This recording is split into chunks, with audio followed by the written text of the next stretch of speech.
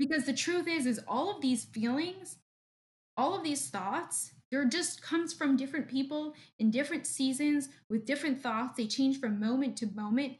And really, you have the power to just let them all go.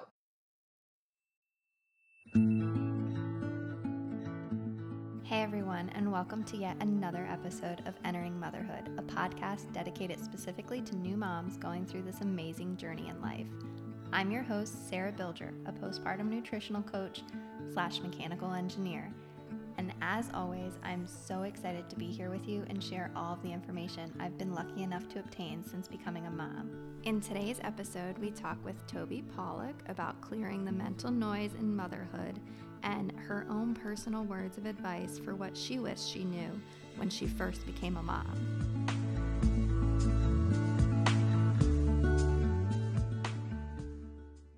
Welcome to Entering Motherhood, and we are so happy to have you here. So, do you want to tell us a little bit about yourself? Thank you so much for having me. I'm really just honored and excited to be here.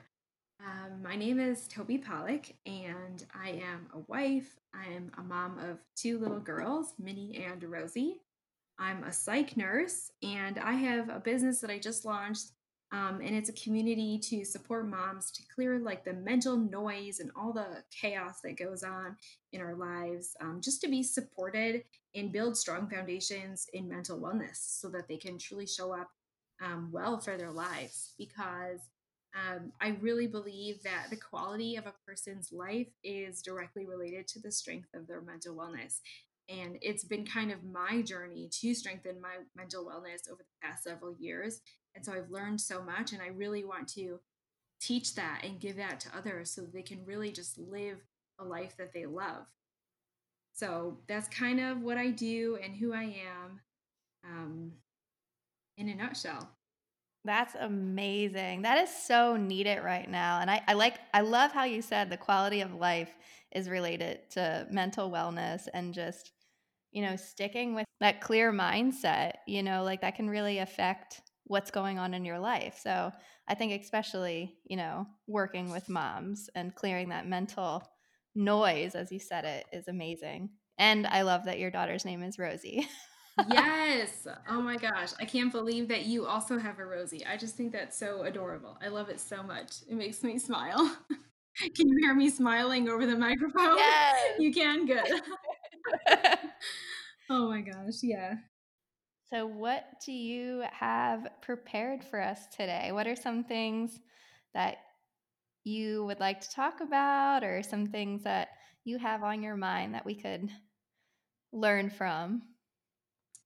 Okay. So, basically, I will tell you kind of how I landed up doing this, how I landed up as a psych nurse, because people so often ask me, like, well, how did you become a psych nurse? Like, that's super interesting and kind of scary. And what does that even mean? And what do you do? And who's on the psych unit? And there's so many like questions about it. And the truth is that when I was in nursing school, I had no idea what kind of nurse I wanted to be. I thought I wanted to be a pediatric nurse because I have 9 younger siblings. I'm the oldest of 10. And I just was like, I want to just take care of kids. I love kids. I love caring for people. And then I did my pediatric rotation in a hospital, and the nurses were so mean. So I was like, I do not want to be a pediatric nurse at all. Like, that's not for me. So I finished nursing school and I was like, yeah, I don't really know what I want to do. And I landed up on a cardiology unit because I did my preceptorship there and then they hired me right away. So that worked out and I was there for 9 months. Well, I graduated like 2 months after I got married. And then basically 2 months after I got married, I got pregnant. And so I started like a new job when I was a few months pregnant. And then about 6 months into my job, which was a midnight shift, I had a baby. And my manager was like not very accommodating. And I came back to work right away. So at like 6 weeks later, or even 5 weeks later. And I know there was a whole bunch of laws that I totally think she broke, but too late to cry about it now.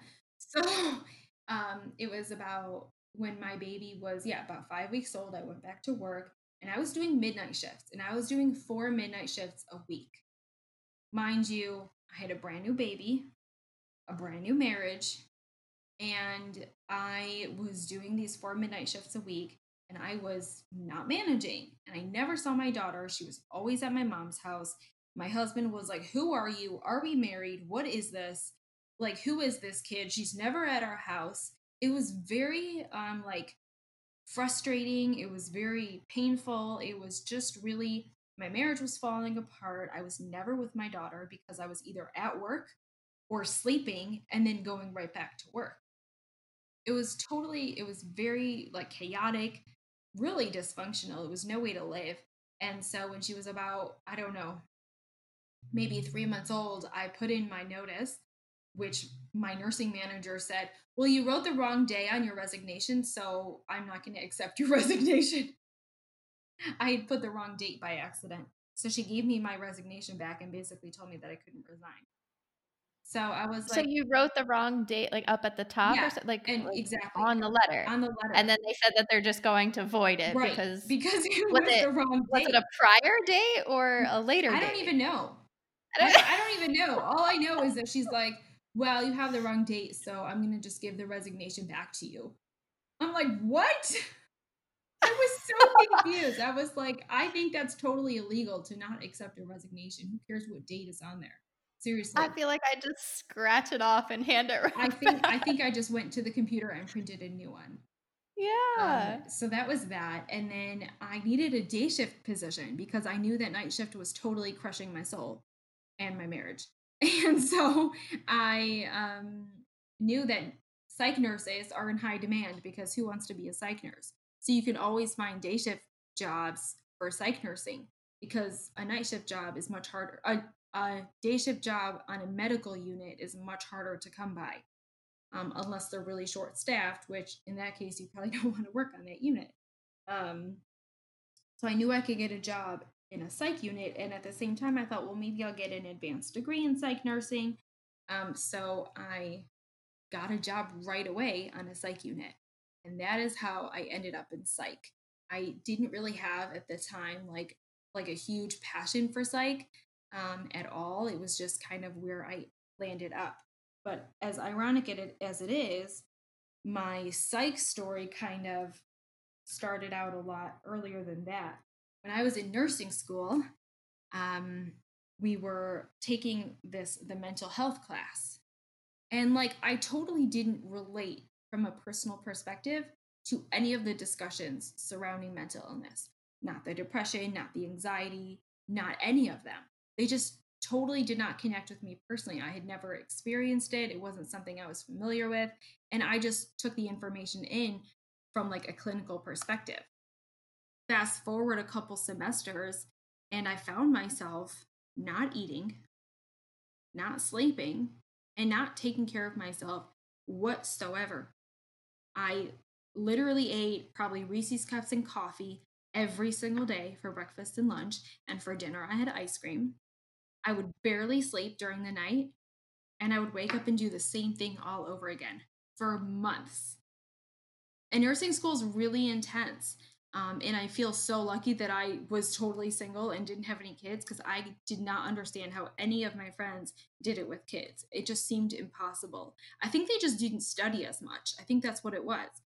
And like several months into nursing school, I found out the hard way that I could not survive that way. And I just fell into a tremendous depression. I was anxious all the time. I was basically non functional and I just couldn't take care of myself. I was totally, my brain was mush, couldn't remember things, I couldn't think about anything. It's a miracle that I passed nursing school. I don't know how. um, but that was really my first introduction to dealing with mental illness when I was diagnosed with, major depression and generalized anxiety disorder. Looking back, I definitely had like the precursors to anxiety, which is still something that I deal with today. So it's not like it came out of nowhere, but not taking care of my body, not taking care of my mind, not eating well, not sleeping, not having any friends or social support because I was so like invested in nursing school, it just really sucked me dry and I was left with nothing but tons of anxiety and depression. And I was just in such a rut. Couldn't get out of it. And so that led me to therapy, which I'm a huge fan of. I've been in therapy in one, form or another for the past 5 years, and it's just been such a blessing. So that's kind of how I landed up, you know, s- in psych nursing and then starting a business to support moms create strong foundations in mental wellness. Because for the past 5 years, since I've kind of been through that like major um, struggle, you could say, I've like learned and studied for hundreds, if not thousands of hours, ways to strengthen your mental wellness. And here I am today. And I can say with like complete honesty, it's not like braggy, it's not for show. I really love the life that I've built for myself. I really love the life that I have right now. And it wasn't built alone. I did it with so many other people along with me, but I have developed and I've learned and I've tweaked so many different techniques over the last 5 years to truly develop like a holistic approach, because so often we, people go to therapy or they take medication or they see a psychiatrist and it's like, well, here's a medication, here's some Prozac, here's some Lexapro. Oh, take some Celexa. Oh, you can't sleep. Here's some sleeping meds, trazodone or over the counter Benadryl, or take whatever you can get your hands on. It's just a band aid, really. Those things are helpful. I've been on antidepressants before. They're very, very helpful. They can literally be the make it or break it when someone's in the depths of struggle. I highly recommend them to people who need them. But if we only look at the biological makeup of someone's brain, the thing that antidepressants help, then we're missing the other things that contribute to feeling mentally unwell, whether it's a complicated marriage, difficult children, a stressful schooling environment, financial distress. All of these things have significant impact on our mental wellness, and when we completely ignore them and all we give it is a pill, it doesn't really solve the problem. And so what I'm so passionate about doing for women, especially moms, is to teach them all of these components of like a holistic approach of the mind and body and spirit that contribute to being mentally strong. I feel like I just talked for so long. I'll let you I talk. love it. I am just eating it all up and resonating with all of it. Like honestly, like what you're saying and like you said, medication is great. It's fine if that's what you need, but looking at the bigger picture and trying to do it on a case by case evaluation and really looking at that person's life and saying what's going on here and how can we fix it maybe in small ways without jumping to the one pill fits all kind of situation, I think is amazing. And I think it's something that like, we as moms need to like stand up for and really fight for and let other people know that, there's more to it. Absolutely. I love that you said there's more to it. There absolutely is more to it. I think that also there's so much stigma around therapy, and because people think that like therapy means you just can't hack it, you just can't do it. So that's it, you need therapy. And like therapy can be so instrumental into getting your life in its highest, like most quality form. And I think that when somebody actually does get a good therapist that fits well with them, they can begin to like appropriately assess the different areas of their life that could use improvement, but they don't need therapy to do that. And that's what people don't realize is you don't need therapy to feel better. You could use therapy. It's tremendously influential and helpful, but when we forget about this holistic approach to mental wellness, when we think of it, well, if you're having issues with your, mental health, go to a psychiatrist. My dream, for example, when someone, God forbid, is diagnosed with cancer, what do they get? A whole team of people supporting their needs: a social worker, a therapist, maybe even a psychiatrist, a nutritionist, a surgeon, a radiologist, right? There's even respite care for their family. There's like an entire team of people rallying around them to support the different facets of their life as they walk this journey through cancer. When someone's diagnosed with postpartum depression, they get Prozac. No one rallies around them. You're lucky if they get Prozac. Maybe they get Meals on Wheels for 2 weeks after they give birth. And that's even after they go find the help and admit or realize that this is what they're struggling with. Absolutely. I mean, people don't talk about this stuff often enough. So most of the time, I just talked to a friend yesterday and she said she was so struggling after she gave birth. And when her baby was about 10 months old, a friend said, "Well, this is motherhood. I mean, soon it'll all be over and your kids will be big and you'll just move on." And she was like, "That was Oh, the worst advice ever. This I is not know, I know. motherhood. This is no, that's totally wrong." And these things, whether they require medication or they don't require medication, deserve to be like paid attention to, deserve to be addressed, deserve to be put front and center. It matters. The mental wellness of a mom truly matters. It matters to her general well being, obviously. It also matters to the overall success of her home, of her life, of her family, of her marriage, of the general status of her job and her finances, and all the things that are in motion in her life. It's not to be underestimated. Yeah. Yeah, I completely agree, and I think that is just something like you said with, was it your friend that, this is not something that like, I think so many people I hear this so often that it's just like, "Oh, that's what happens when you become a mom. That's just what, it's the way of motherhood," and I'm like, I think ever since my daughter was born and I started hearing those words, I've been fighting for, like, no, like, it doesn't have to be like that. It doesn't have to be those things. Like, if you feel sad, like, that's okay, acknowledge it, but then, like, learn what can I do to make it better and to empower myself, because we don't have to be stuck in this like, "Oh, I'm just a mom now and like I just have to like deal with my kids until they grow up and that's just going to happen." Like, I want moms to enjoy every single second of being a mom and to like uncover that this is such a new and beautiful experience that's happening to us. So it's so amazing hearing that more people are kind of like gathering around that thought. Absolutely. Related to that, I have kind of gathered things that I wish that people would have told me before I gave birth. So, like after I gave birth for the first time, I like experienced so many things that I was not expecting. And then especially even after the second birth, I was like, how come nobody told me this? And I just like chose a couple things that I would love to share that I feel like I wish somebody would have told me. And the first thing I want to say, it kind of relates to the last thing you said, is that people don't talk about the postpartum depression or people don't talk about the sadness and people don't talk about postpartum anxiety either. And it's like this thing that like, oh, if you're anxious, it means you're nervous, it means you're like totally neurotic. And anxiety is a real thing. It sometimes takes the form of many different things and why it's sometimes hard to spot.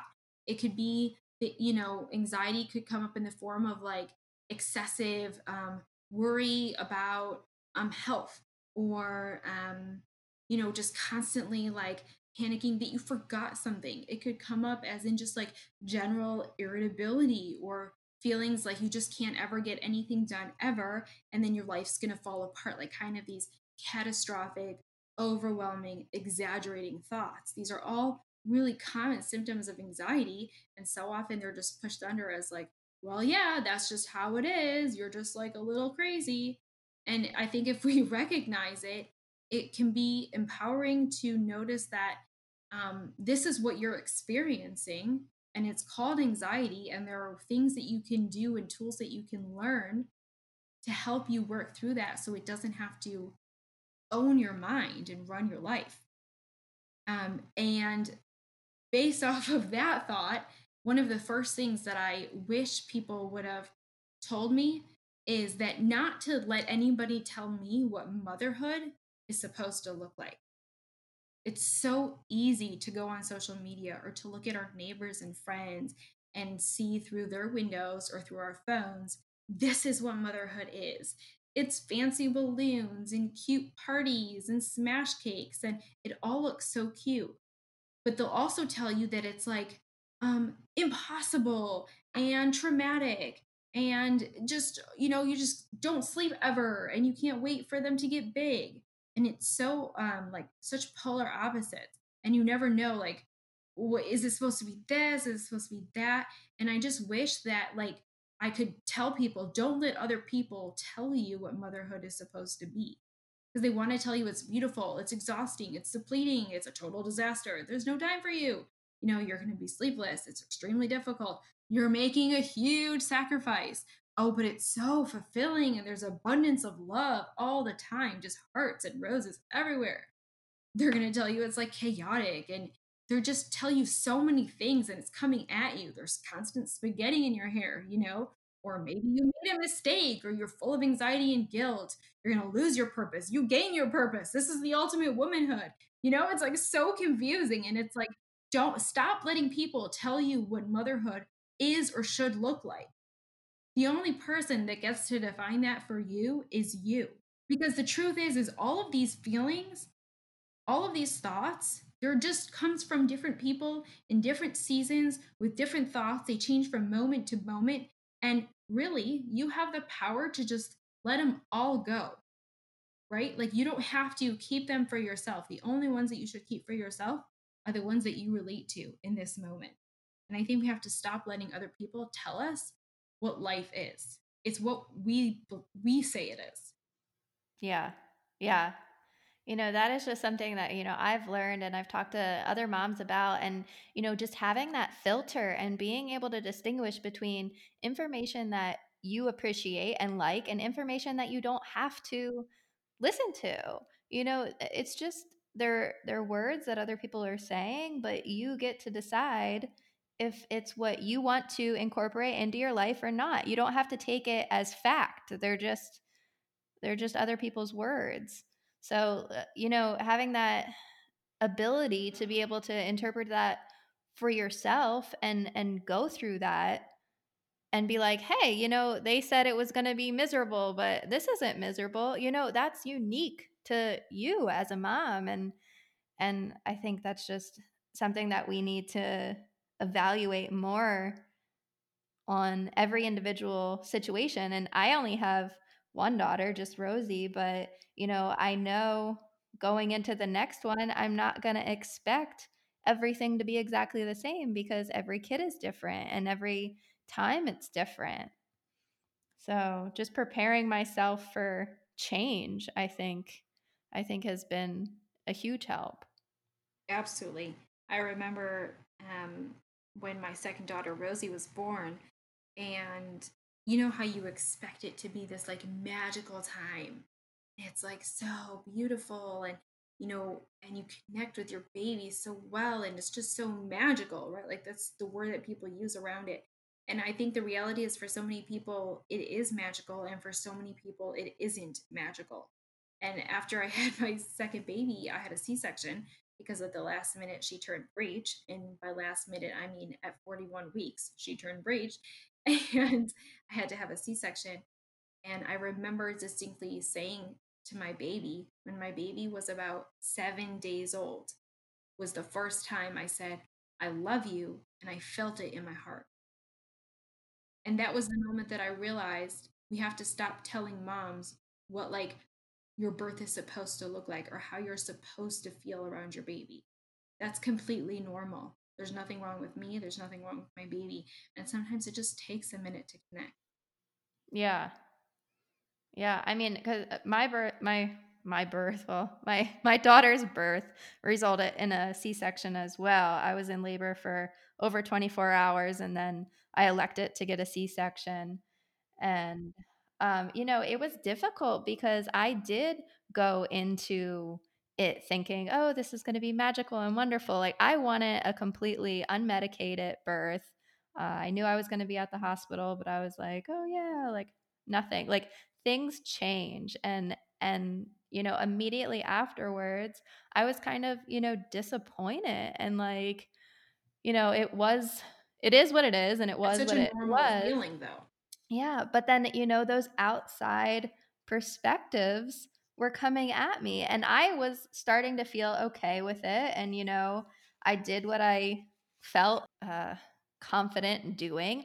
I fully made the decision. I wasn't rushed. I wasn't told I had to do it. So I still felt completely empowered in my choice. And then to hear other people say, like, oh my gosh, like that must have been horrible. I can't believe like they made you get a C-section, or like, like what was that like? That wasn't what you wanted. And Oh, it's it like, messes with your mind. It oh, totally does, and then you start to question your own sanity, like, "Did I make the right choice? Didn't like, what does it matter at this point?" Right? right. Like, oh, that's awful. I'm so sorry Yeah. that happened. I know, and I went back and forth kind of with, like, this whole, like, well, did I really make the right choice? Did I give up? Like, I thought, I gave up. I gave up on my baby. I didn't give her the birth that she deserved, and, I've just come to the realization of what happened, happened, and we have to progress from that point, and, she's here, and everything worked out the way that it was supposed to. So I can't go back and change those things, and I don't want to, because if I did, who knows what would have happened, and it's not up to me to figure that out. Exactly, I love that perspective. It's not up to me to figure out what could have happened. Yeah. Oh, I love that. So much freedom and letting go, you know? Yeah, yeah. It's something that like I feel like I had to kind of just learn quickly. And since I've done that, it's just been so much easier to process and be okay with, and no matter what, it is what it is. So, Yeah, like you, I had anticipated with Rosie to have like a more unmedicated birth because with Minnie, my older daughter, I was very medicated and it didn't go as I had anticipated in terms of the medication or how the birth went. And I just ended up with like a prolapsed bladder because of all the, pushing that I didn't do well and, a third degree tear. And it was just a hot mess. And so I was like, I wanted to be much different for my next birth. Well, turns out I had a C-section, and then there was so much like when people said, "Oh, like when did you give birth?" and I would say to myself, "Well, I didn't really give birth. I had a C-section." It messed with my head because of what people tell you about what real yeah. birth is or what a natural birth is, and it's like, Yep. dude, I totally gave birth, you Yeah. Like know? a baby came out of my body. Exactly. And I It think it's just this happened. idea that like, yeah, like we're so influenced by what other people tell us is normal that it really messes with our ability to process our own experiences in a healthy, balanced way. Yeah, and I honestly feel like until you go through a situation, you don't have any voice in the matter, because like you said, like when, or even you don't have the magnitude of understanding what it was like for that person to go through that. Like there's still so much that I can't even begin to imagine what other people have dealt with, because I haven't gone through that, and I can see that now. Like, if I don't have that personal experience, I can relate, I can feel empathy for them, like compassion, but like I don't know what it's like for them. Just like if you haven't been through that situation, like you don't know what it's like. And how you were saying back when you were in school and you were learning about depression and anxiety, and how it wasn't really relevant to you because you couldn't relate. So you had a completely different perspective of what it was like to be depressed or have anxiety before. And then after going through it, you get that, new set of eyes, that new lens that you can now be like, oh, whoa, like actually, like this is different. Exactly. It's like Uh, a whole new light, a whole new understanding. yeah. So I think that's just something that I'm learning and trying to like incorporate into my realization with people, that you don't know what's going through their head, and you can only just be that space for them to kind of listen to. So, Yeah, there's so much power, especially in motherhood, for just to be like a really good listener for your other mom friends. It really goes a long way. So what else are some things that you wish that you knew? Okay, so this next one I'm like super passionate about because when I was pregnant and had given birth, I was being inundated with an insane amount of targeted Facebook ads. So if you're on Facebook and you have a baby, you might experience the worst amount of Facebook ads on the planet. And they What kind and of they ads were you getting? okay, this is what I'll tell you. This is the ads. They promise you the most beautiful motherhood if you just bought this thing, right? Your breastfeeding journey will be transformed with this new bottle. You'll never have pain again when you use this. Or, take the thinking out of it if you buy all this for $1 million. Or is your baby fussy? This will cure him. You'll be the best mother if you give your baby this. Or your baby's getting too much bacteria. Save her from disease with this new pacifier. Literally, nonstop. Water isn't good enough to heat your bottle. Buy this warm up water bottle, right? All that baby weight, watch it melt away with this new program, or smoothie, or protein bar, or meditation. Are you exhausted? You'll never be tired again with this new weighted blanket. Running low on breast milk? These cookies will turn you into a milk factory. Like, obviously, I'm being a little facetious with some of these, but to be honest, most of these Facebook ads are literally what it felt like. It literally felt like you have to take in all of this, buy all of this stuff in order to do this right. And it just adds so much noise, so much fear and like anxiety and panic. And it teaches you that like you're not doing it right or you're not doing it well if you don't buy these things.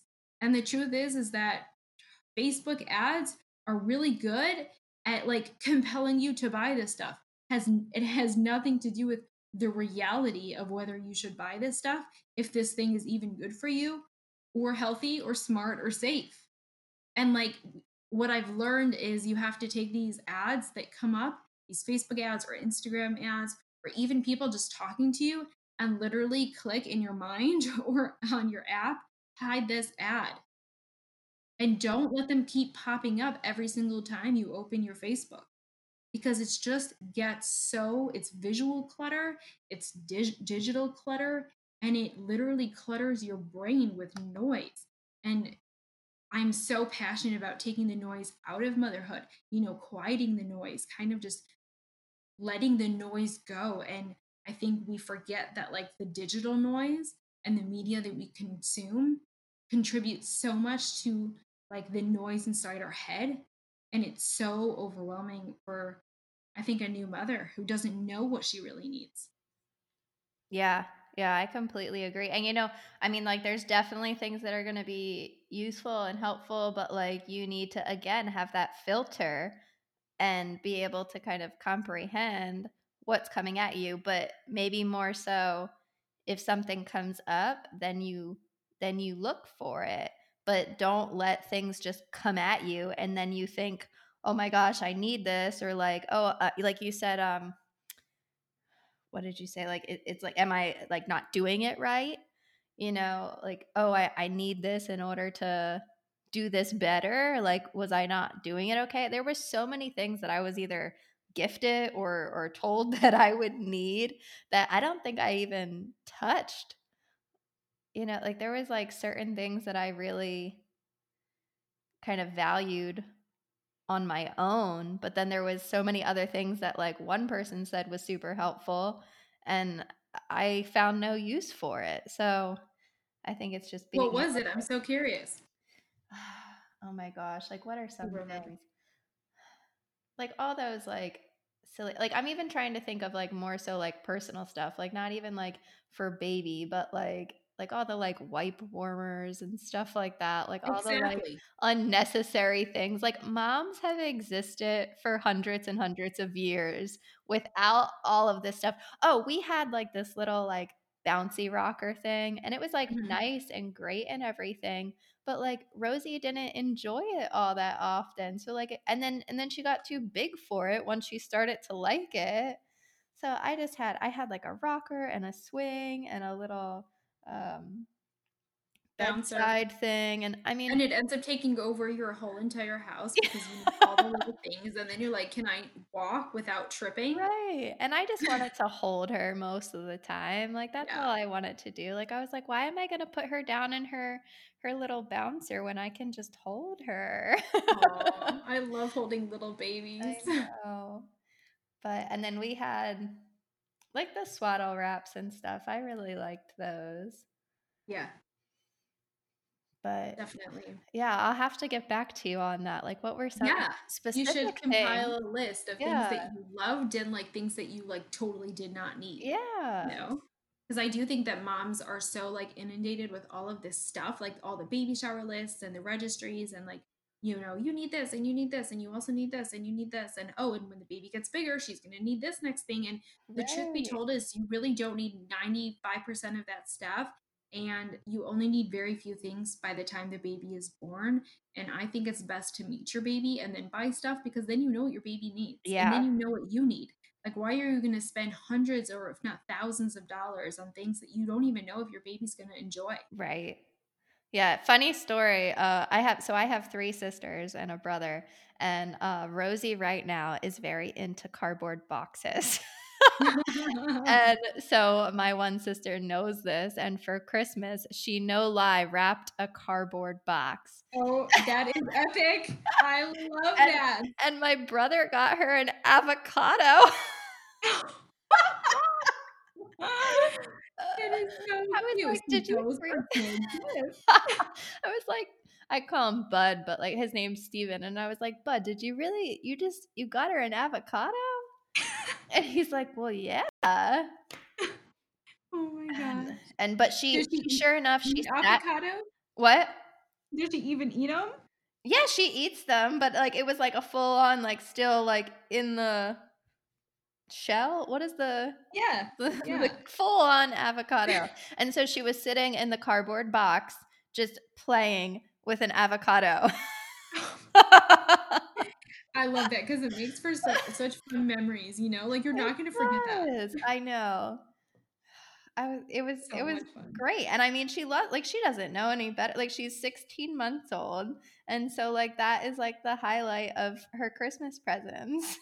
Yeah, and that totally reminds me of another topic, which is that, like, moms feel so pressured to spend money on their kids because it's like, well, they need to have a fancy birthday party, or they need to have, like, so many clothing, or, they need really, like, expensive toys, and the truth is the kids are little. Especially before they go to school or especially before they start to notice other people. Why are you spending so much money on things that are really, like, not important? And I think it's so much pressure. I mean, if you want to, go ahead, be my guest.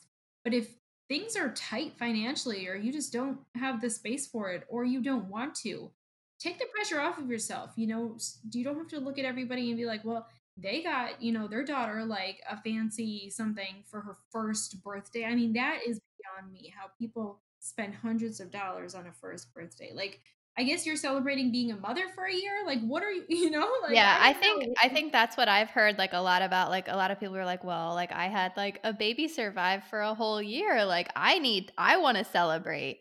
And like I think it was kind of nice because of COVID this year that we had a very small, just like intimate birthday party. And like I enjoyed it. We had like a unicorn theme, but like that was like the extent of we got some cupcakes and stuck some of those plastic unicorn rings in it. Yeah, that's fun. If it's fun and, like, if you want to go all out and go Right. big and just, be my guest, but I think the pressure of Yeah, seeing all these right. Don't feel like dramatic you things. have to. If you Yeah, want to, that's one thing, but, like, trying to keep up just because you think that's what everybody else is doing, it's so stressful. exactly. Exactly. Which kind of brings me to my next thing, that I wish somebody would have told me, shaken me, and told me that I should not consult the internet for everything. Which is, like, so obvious because That's a everybody good knows this, one. but then the second you get pregnant, what do? Google. You go on Google, and What I'm telling you to do instead, all of you people listening, is call the people you trust. Your doctor, your midwife, your doula, your mother, your best friend, your nutritionist, whoever you trust. But don't consult Google because you probably don't have cancer, and that's all Google is going to tell you. Yeah. I'll tell you like a real example. My sister, she is now 6, I think. My youngest sister is 6.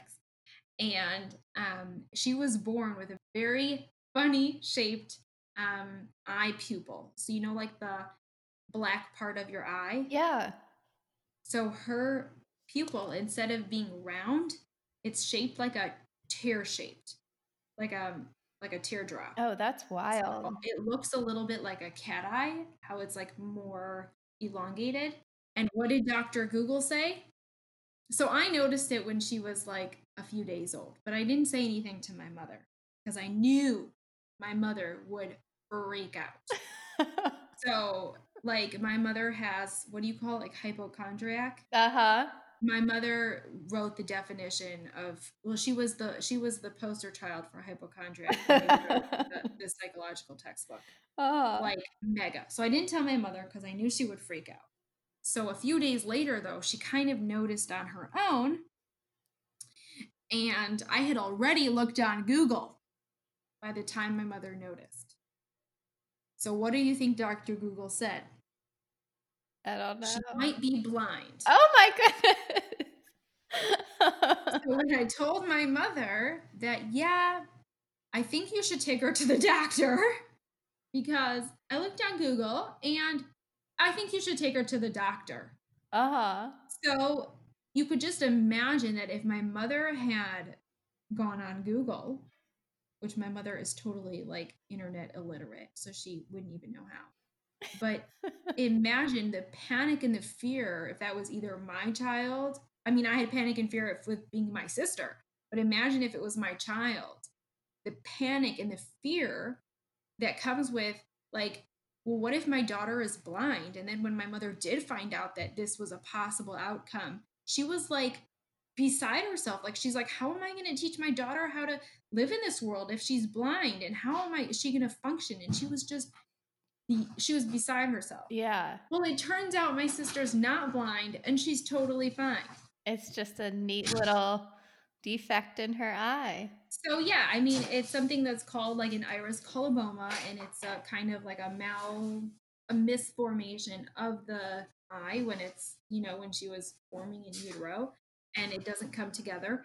And for some people, this indicates retinal detachment and can cause blindness. So for some people on the, one end of the spectrum, it could be an indication for blindness, but hers was very minor, and she's totally not blind. Oh, that's wild. You're So gonna it's have just to an show me a example. picture of that. Yeah, I'll have to send you a picture. But it just like shows you how, the internet is so, I really feel like Google is so bad for mothers. It brings up such fear when fear isn't necessary. Yeah. And even like I've found some of the mom groups and stuff, there's just so many people with so many different opinions that you ask one question and you get every single side of it. So you're It's so like, overwhelming to interpret and to it process. And it's is. like, And like you're who do I just listen to? And right. And you're just going there for support. You're just going there for some sort of guidance. And people are just like, that means this and this and that. Like, oh, it's so overwhelming. So yeah, yeah, definitely clearing I out was that. just on a I was just on a like mom's group yesterday, and somebody posted a picture of their child's baby rash on their arm. It was like a Mm-hmm. little pimple-like rash. And somebody's like, one person is like, it's MRSA. The next person says, it's a staph infection. The next person's like, it's a spider bite. And it's like, oh my goodness, just take her to the doctor. Call, Right. call your mother, ask a friend, Right. and like, Yeah, it's just a lot. there's too many opinions sometimes on those groups that it's just so overwhelming and like you just got to, have that small little team and like that small little group of people and like that's that's who you're going to go to That's for your people. Exactly. you know Exactly. cuz then yeah, then it just starts going every which way. Yeah, totally. So let's see what else. the next thing that I love to talk about, which is not really talked about a whole lot, and it doesn't really fit into like any sort of picture, is the topic around body image, especially in motherhood. Because if I could give one piece of advice to a mom, it would be don't compare your body, whether during pregnancy or post pregnancy, to the bodies of others. And I heard this once and I've kind of like morphed it into my own. As a rule, don't compare bodies, babies, and husbands. Everybody is different, and comparing just makes liking them or loving yours harder than it may already be. Yeah. And like, it's okay not to love your body the way it is right now. Again, because we live in such like a connected universe with social media and internet and Facebook groups, we see so many people, right? We literally can see the pictures of hundreds of people every single day. And we know what our body looks like, and that's not what we see necessarily reflected in other people. And I think it's totally okay to say, like, I don't love my body right now. You don't have to like hate your body and you don't have to love your body. You can just say, I don't love it right now. And actually, after you give birth, you might not even recognize your body because you know how pregnancy is. You become massive sometimes. I was so swollen, Yeah. so incredibly, and especially with a C-section, they, I don't know, pump you up with some stuff, and I had to stay in the bed, and they had what are they called? Like the pressure cuffs on my Yeah. calves, Uh-huh. and I just felt huge. Yeah. You I feel was so huge, you look puffy. huge, and it comes to a point where you almost don't even recognize your own body, and there becomes this normal sort of body dysphoria where it's like, is this even my body? And will it Mhm. ever look the way I thought it did look again? You know? And grieving that like loss of your old body is like so normal and healthy, right? Like to say like I kind of miss my old body because pregnancy changes a woman's body for most people. Most people don't go to like a pre-pregnancy um, physique. Even if they go to a pre-pregnancy size, their hip shape changes. You know, their Mhm. proportions change a little bit. And I know for me, that's something that I really struggled with my even my first birth. I was very with my first pregnancy, I was very big. And then with my second pregnancy, it looked like my baby was falling out of my stomach because my abdominal muscles were so weak. I had diastasis recti. I don't know if you've heard of Mm. it. It's where Yeah. your abdominal wall separates a little bit, or a lot of it. And um, my grandmother asked me if I was having twins. And when I told her no, she said, "Are you sure?" Like I was so big. I had a similar situation. We were just out somewhere, and this guy comes up to me and he goes, "You look like my wife did when she was pregnant with our twins." And I was, Oh my goodness. I was like, You just want to like ugh. yeah, you just want to like hide and like cover your face and like Yeah. I said to him, "Nope, just one." And exactly. I said, "You should tell your wife that you said that to somebody." Exactly. Punishment for him. Tell on yourself to your wife. Exactly. That's good punishment. I like that. Like, there's just um, some things that you do not say to pregnant women that you don't say to moms, like, just yeah. And actually, like if you look at my Instagram, literally I've said this like so many times. It's never okay to ask someone if they're pregnant, when they're getting pregnant, or when they're having kids, or when they're having another kid. It is never okay. I cannot even tell you how many times people have asked me if I'm pregnant when I was not pregnant. People have asked me if I'm pregnant literally the day I was having a miscarriage. It is so inappropriate, painful, and just wrong. Like, hard rule, don't do it. Even if I look like I'm having a baby today. like, I mean, maybe if it's, like, your close friend or something and you're kinda like, it looks like." maybe something's different, like that's okay. Like I wouldn't be like as offended, but a completely random stranger or like someone that I don't see that often or what, like I would just be like, no. Yeah, exactly. I'm just like a hard no. Like, don't ask me that question. When I have a baby, you'll find out that I was Right. pregnant. Right. Yeah, Yeah. although I was very surprised when I was, like, obviously pregnant, like, at least to me, I seemed like, okay, you can totally tell that I'm pregnant. Some people would still kind of, like, be hesitant to kind of, like, ask.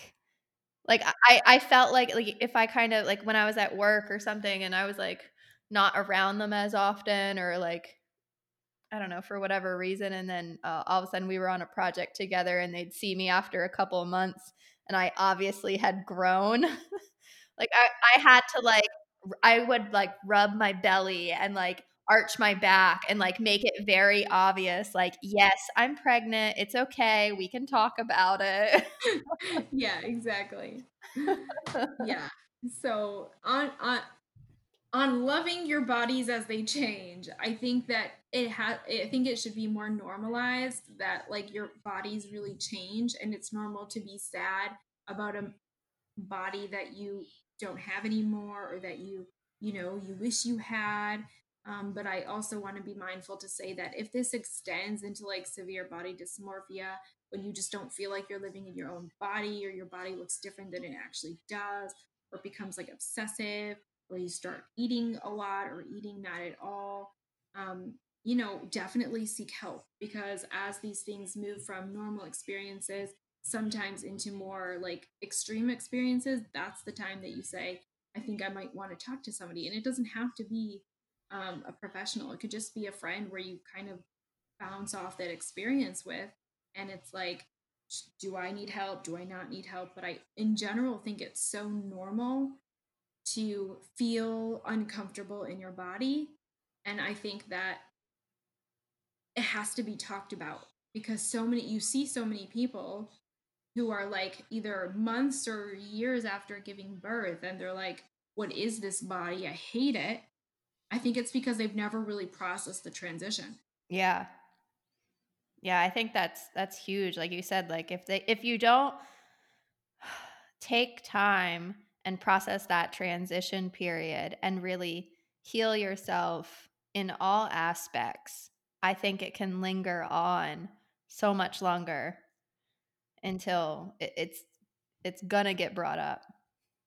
Yeah. Yeah. I see so many women who are like, they have their youngest is 5 years old, and then they're, larger than when they before they had children, and then they feel like this is not even who I am and I lost myself, and I feel like, no, you're really still right there and you're a beautiful person. But it's because they never took time to get familiar with their changing physical bodies that it's like it feels so foreign. Yeah, I think that's huge. So that's my rant about body image. And I think it kind of relates to another subject that I really like talking about, is that intimacy with your partner during pregnancy, but especially after birth, can be such a source of confusion, tension, and discomfort that you probably were not expecting. Like, I see so many people on these mom groups, which I should probably just like extract myself from, but I see so many, I'm going to evict myself from them. I see so many people saying, how soon after birth can I have sex? And it's like, can you slow down and just take a minute? Because it's so, I think birth really changes a relationship. And it could be so confusing when it doesn't just like, bounce back or snap back to the way it was. And then there's just tension and confusion. And I hear from so many of my actual friends who tell me that like they feel so disconnected from their partners after giving birth. And I want women to know, I want mothers to know that this is normal and it's really common. And the best thing you could do for your marriage is communicate your experience with your partner and maybe your doctor, because at the end of the day, communicating will save your day. Because it's not about having sex or not having sex, right? It's about communicating what your experience is and what you're hopeful for and what you're sad about and what you were expecting and what you're disappointed about. Yeah, I definitely agree with that. And just keeping that communication open at all times. Yeah. I'm like a big fan of communication. If there's anything that I've learned after 5 years in being in therapy, is that communication is really effective. Communication is really the make it or break it in going through any experience um, well, with like resilience and with, coming out of the conversation or coming out of the experience better is really dependent on the quality of communication. And the kind of mantra that I've been saying to myself over the past couple years as I've kind of been working on this intensely, especially in my marriage, is that um, the more articulated I can articulate my feelings and clearly communicate my needs, the better off I am as a person. So that's also something that I've been working on a lot is um, communication and articulating my feelings. That's one thing that I said this year. I kind of want to focus on just kind of communicating more effectively and kind of, because like you said, like I can talk too. Like I can talk my husband's ear off, like la da da da da da, like all day, every day. But I think being more exact with what you're saying and having more kind of purpose to your conversation and really using that time to make something, I guess, worth it is something that I really want to, like, not just chit chat to chit chat, but like actually talk for a purpose and a reason. Yeah, I think so often, especially in marriages, we just like hold things back and we don't talk and we don't communicate and we like send these like passive aggressive like hints, like I'm totally pissed off. And then you save all that resentment for like days or weeks if you're superhero. And then you just blow your top. And however that comes out, whether it's with anger or with saying really mean things that you really had not intended to say, or breaking things or yelling at your kids, however that, you know, just going overboard comes out for you, it's really a result of not communicating your needs and your feelings when they came up in the first place. Yeah. And I always say, clear is kind, unclear is unkind. When you are not clear with your thoughts and you're not clear with your needs, especially with your partner, it's not, you're not saving them anything. You're not saving yourself anything. It's not kind. And, clearly communicating, like, I'll tell my husband, like, I'm really feeling anxious or I'm really feeling frustrated that I have all this to do and I don't feel like I'm supported in this way. I really would appreciate it if you could wash the dishes, blah, blah, blah, whatever it is. And it's like now he has something clearly articulated to respond to. And he can either say, sure, I'll do the dishes, or he'll say, I'm not doing the dishes. But whatever his response is, I can move on with my own decision, Right. right? Clarity for me is important too. Yeah. Yeah, for sure. I think that's so important, not holding in those things and wondering like, oh, what are they going to say if I say this, and just getting it out there for your own clarity and for your own um well-being. I think is something that we need to do more of. Like when something comes up, just express how you're feeling, because like you said, it's just like gonna continue to bottle up, and then one time it's just gonna explode and they're like, where is this coming from? So Yeah. if Yeah, I think men like don't really read the lines as like in between the lines as much as we hope they would. They don't pick up on the details. They don't pick up on the nuances. They don't pick up that you're freaking angry until they're like, I think you're upset. And you're like, duh. you think no. Exactly. You're like, you think I'm upset? Why do you think I'm upset? And they're like, I don't know. Did something happen? I feel like that could So, be a whole other episode. exactly. And I could talk about that for like a year. So, But we love them, right? yes, exactly. I always say marriage is hard. You might as well do it with someone you like. Yeah. Yeah. Yeah, which is a whole nother topic that I feel like people don't talk about enough. That's You know? awesome. But so yeah, that's pretty much mostly everything that I kind of thought would be really fun to share with people about like what I wish people would have told me about birth or pregnancy or, having a new baby. Just kind of things that I wasn't expecting to experience and I just had to process in a new way that I didn't know. And I would love for someone else to be like, oh, that makes so much sense. Like, I understand that too. Yeah. Yeah, completely. What do you think are some things that you found to help, like in those moments? Like you said, there's some mantras that you got going on and just like different things that you like say and do. Do you have any other kind of like known things that you have found to be helpful in motherhood? Or how did you come about creating a mantra? So, the mantras that I create are really fueled from how I want to feel or how I want to act in a given situation. So, for example, like let's say my daughter is like she's like throwing a tantrum. My daughter throws these really intense tantrums, and it's like, how do I want to act? Not how am I acting. So, how do I want to act? I want to act with patience and I want to be calm and grounded. So, a mantra that I'll say in my head is, lead with compassion, lead with kindness.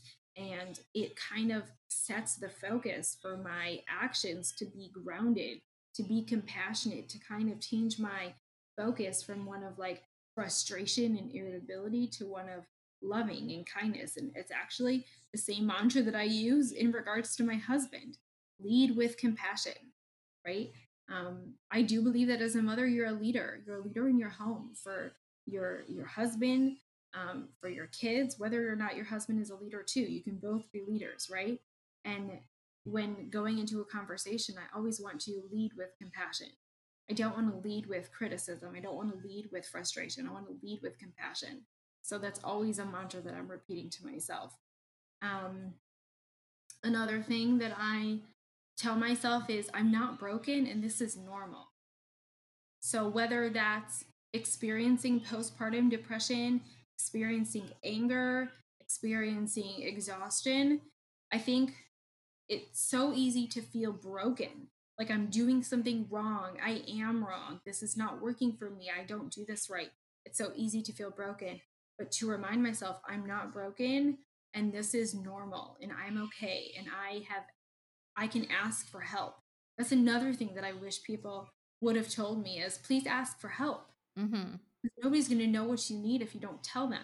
They might guess and send you meals for 2 weeks, but they're not going to know anything else. You have to tell your spouse what you need help with. He's not going to know, for sure not. He's a brand new dad too, Yeah. right? Yeah. So, kind of like talking myself through these experiences, um, it's okay to ask for help. I can ask for help. Are like kind of the mantras or the themes that I tell myself to get through these experiences well. That's great. So, like somebody that is looking to create a mantra in their own life, I think, like you said, finding how do you want to feel and then starting from there is such a great way. And then once you know, oh, I want to feel like this the next time this situation comes up or whenever something is going to arise, then you can use that mantra to help you get through that situation. So I think that's definitely really helpful. Exactly. Like I just remember, when babies are so little, sometimes they just cry for such a long time and you feel so frustrated, you feel so helpless and kind of thinking like, well, how do I want to feel in this moment? I want to feel safe because when our babies are crying, sometimes we feel like something is wrong, right? And like the anxiety, spikes and we start to feel unsafe in our own environment, right? Because our babies are just screaming. And so leading with a mantra like, I am safe and my baby is safe and we're going to be okay. is so soothing to your psyche. It's so soothing to your experience when sometimes you feel so out of control, just to like remind yourself, I'm safe and my baby's safe. Yeah, I think that's an awesome one. I think that's something that definitely would have helped me. I definitely, anxiety would spike when things happened, and I felt so out of control for this little tiny life that like I now was completely responsible for. And so I think having that little phrase of I am safe and my baby is safe, and just kind of like reiterating that. And now I think what I've learned is I kind of just express that I'm uncomfortable with a situation and let it out there. Like before, I would see somebody kind of holding her wrong or doing something that I wasn't necessarily okay with, and I would just kind of again bottle it up and internally freak out and kind of like Yeah, you would just like swallow it. yeah. And now I'm like, you know what? No, this bothers me. I'm going to say it politely, but I'm going to acknowledge that it's there and it's present and be like, hey, this is kind of annoying me. Or I say, like, okay, like, mommy's like anxiety is getting really high right now. And like, Yeah, exactly. just letting that person know that you feel uncomfortable, or kind of reiterating again, like, this is my child. And like, that's not something that I necessarily feel okay with. And that's perfectly okay to do as a mom. Like, you have every right to let somebody know that this is not their child, and you guys have a certain routine and a certain way of doing things that might be different than how they're doing things. So, Exactly. I think it also, some of the other things that I wrote down that I didn't share, um, if one of them was that like no is a complete sentence. And so often people ask us like, why are we doing something? Or why didn't you do this? Or why can't we come here? Are you doing this? And I think that giving like simple, complete answers, like in very succinct ways, are the best ways to answer these questions. Like, um, are why aren't you letting? Because we decided this is best for us. Or I would appreciate it if you would do blah, blah, blah, blah, blah. Why? Because that's what we decided is best for us. We thought about it. We appreciate your concern. And this is what we came up. We don't really want to discuss it anymore. Like really succinct, pre-planned answers can be really helpful, because so often when we have these new babies and everybody's like giving us their opinions and asking us all these questions, and why did we choose this and why did we not choose this, and why did you have a c-section, and don't you know that unmedicated labor is like way better for your baby, and don't you know that like there's like you're not going to latch as well if you have a c-section, and it's like slow down. yeah, that was like something that I had heard too, like, oh, like if you have a C-section, it's harder to breastfeed. And it's like we stayed on for a year, and then even more so. And the only reason that we had stopped is because I was kind of, okay, we've made it a year and I feel comfortable stopping now. Like, I would like my body back. Yeah, exactly. And I think so often people say like, "Oh, you the problem is that everybody has an opinion." Mm-hmm. Right? That's the problem. So you stop, breastfeeding your baby at a year. Why did you go that long? Or why didn't you go for longer? Right. It's like you can't when we're so I learned this from Brene Brown. Have you heard of her? Yeah. Okay, love her. And I learned this from her. She said, take a sticky note, so like a 3x3 post it note, and on it, this is something that I talk about over in my business. On it, write down the names of everybody who you trust or invite their opinion. And if their name is not on that paper, when they give you their opinion, just toss it right out. You don't even have to let it enter your energy bubble. I always envision myself, especially in times when I feel like I'm at like a lower threshold or lower capacity to deal with stuff. I imagine myself having this like bubble around me. And if there's not something that I feel like I want to entertain or handle, or I just don't have the capacity, I just envision it not entering my bubble, and it just won't enter. And so if their name is not on that opinion list, Mind you, she chose a 3x3 post-it note for a reason. You can't fit that many names on it. If their name is not on that list, their opinion doesn't get to matter to you. I think so often we have all these opinions from the cousins and the uncles and the parents and the in-laws and the step-in-laws and the step siblings and the friends and the Facebook groups and the everything, and it's just so many people having an opinion about what's good for you. Yeah. And I just say, you can't get in my bubble. You can't get in my bubble. I Exactly. love that. That's another way that I kind of, yeah, like don't let certain things come in, is I literally envision a bubble. Like people have such negative energy, and energy, like I'm a highly sensitive person. I don't know if you've ever heard of like an HSP, Mm-mm. highly sensitive person. Okay. Um it's basically describes a personality type where a person is a deeply feeling and thinking person. So it Okay. doesn't mean they're sensitive in like they're very sensitive to being their feelings hurt.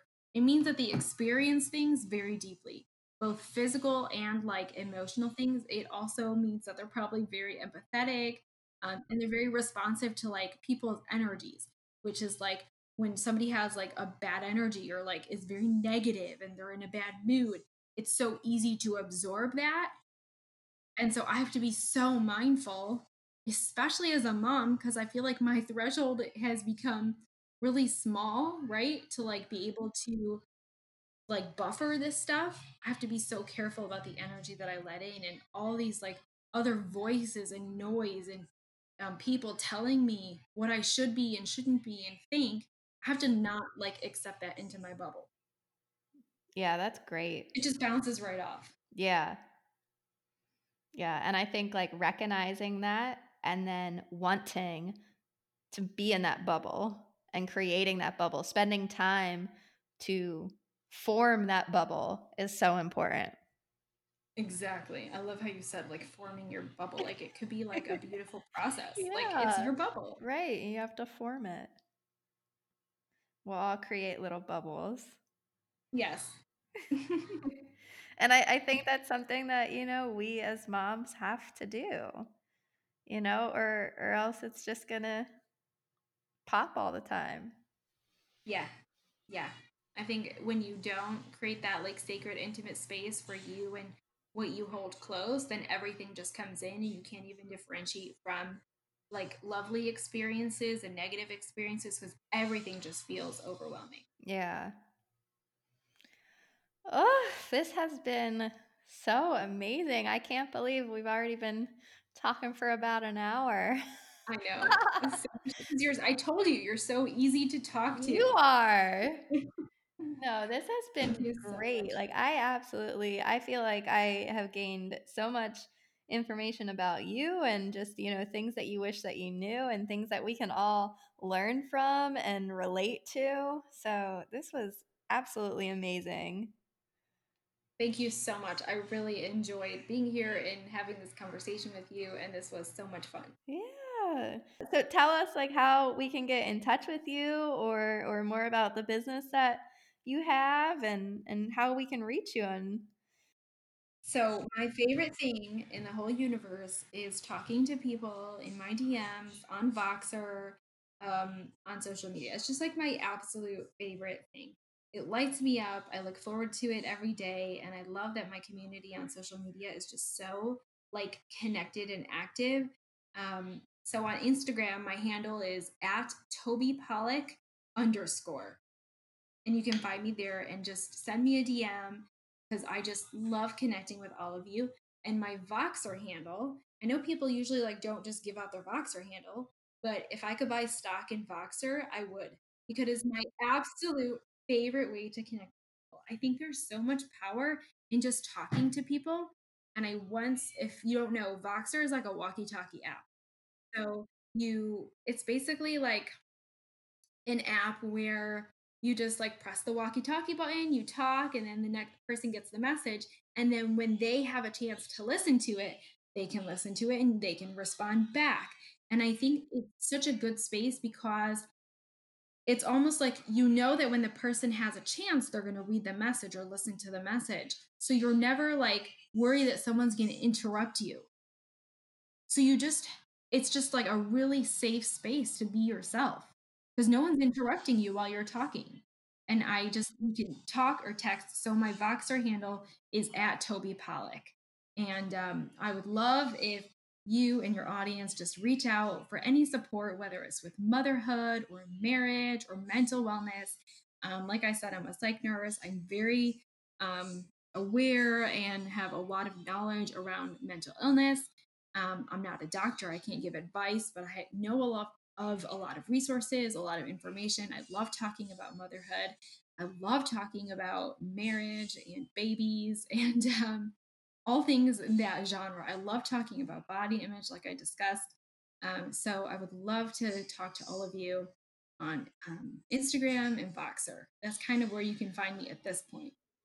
I love it. That's awesome. That's amazing. Thank you just again so much for being here and sharing all of your lovely words of advice and your mantras. I think I need to create some of my own.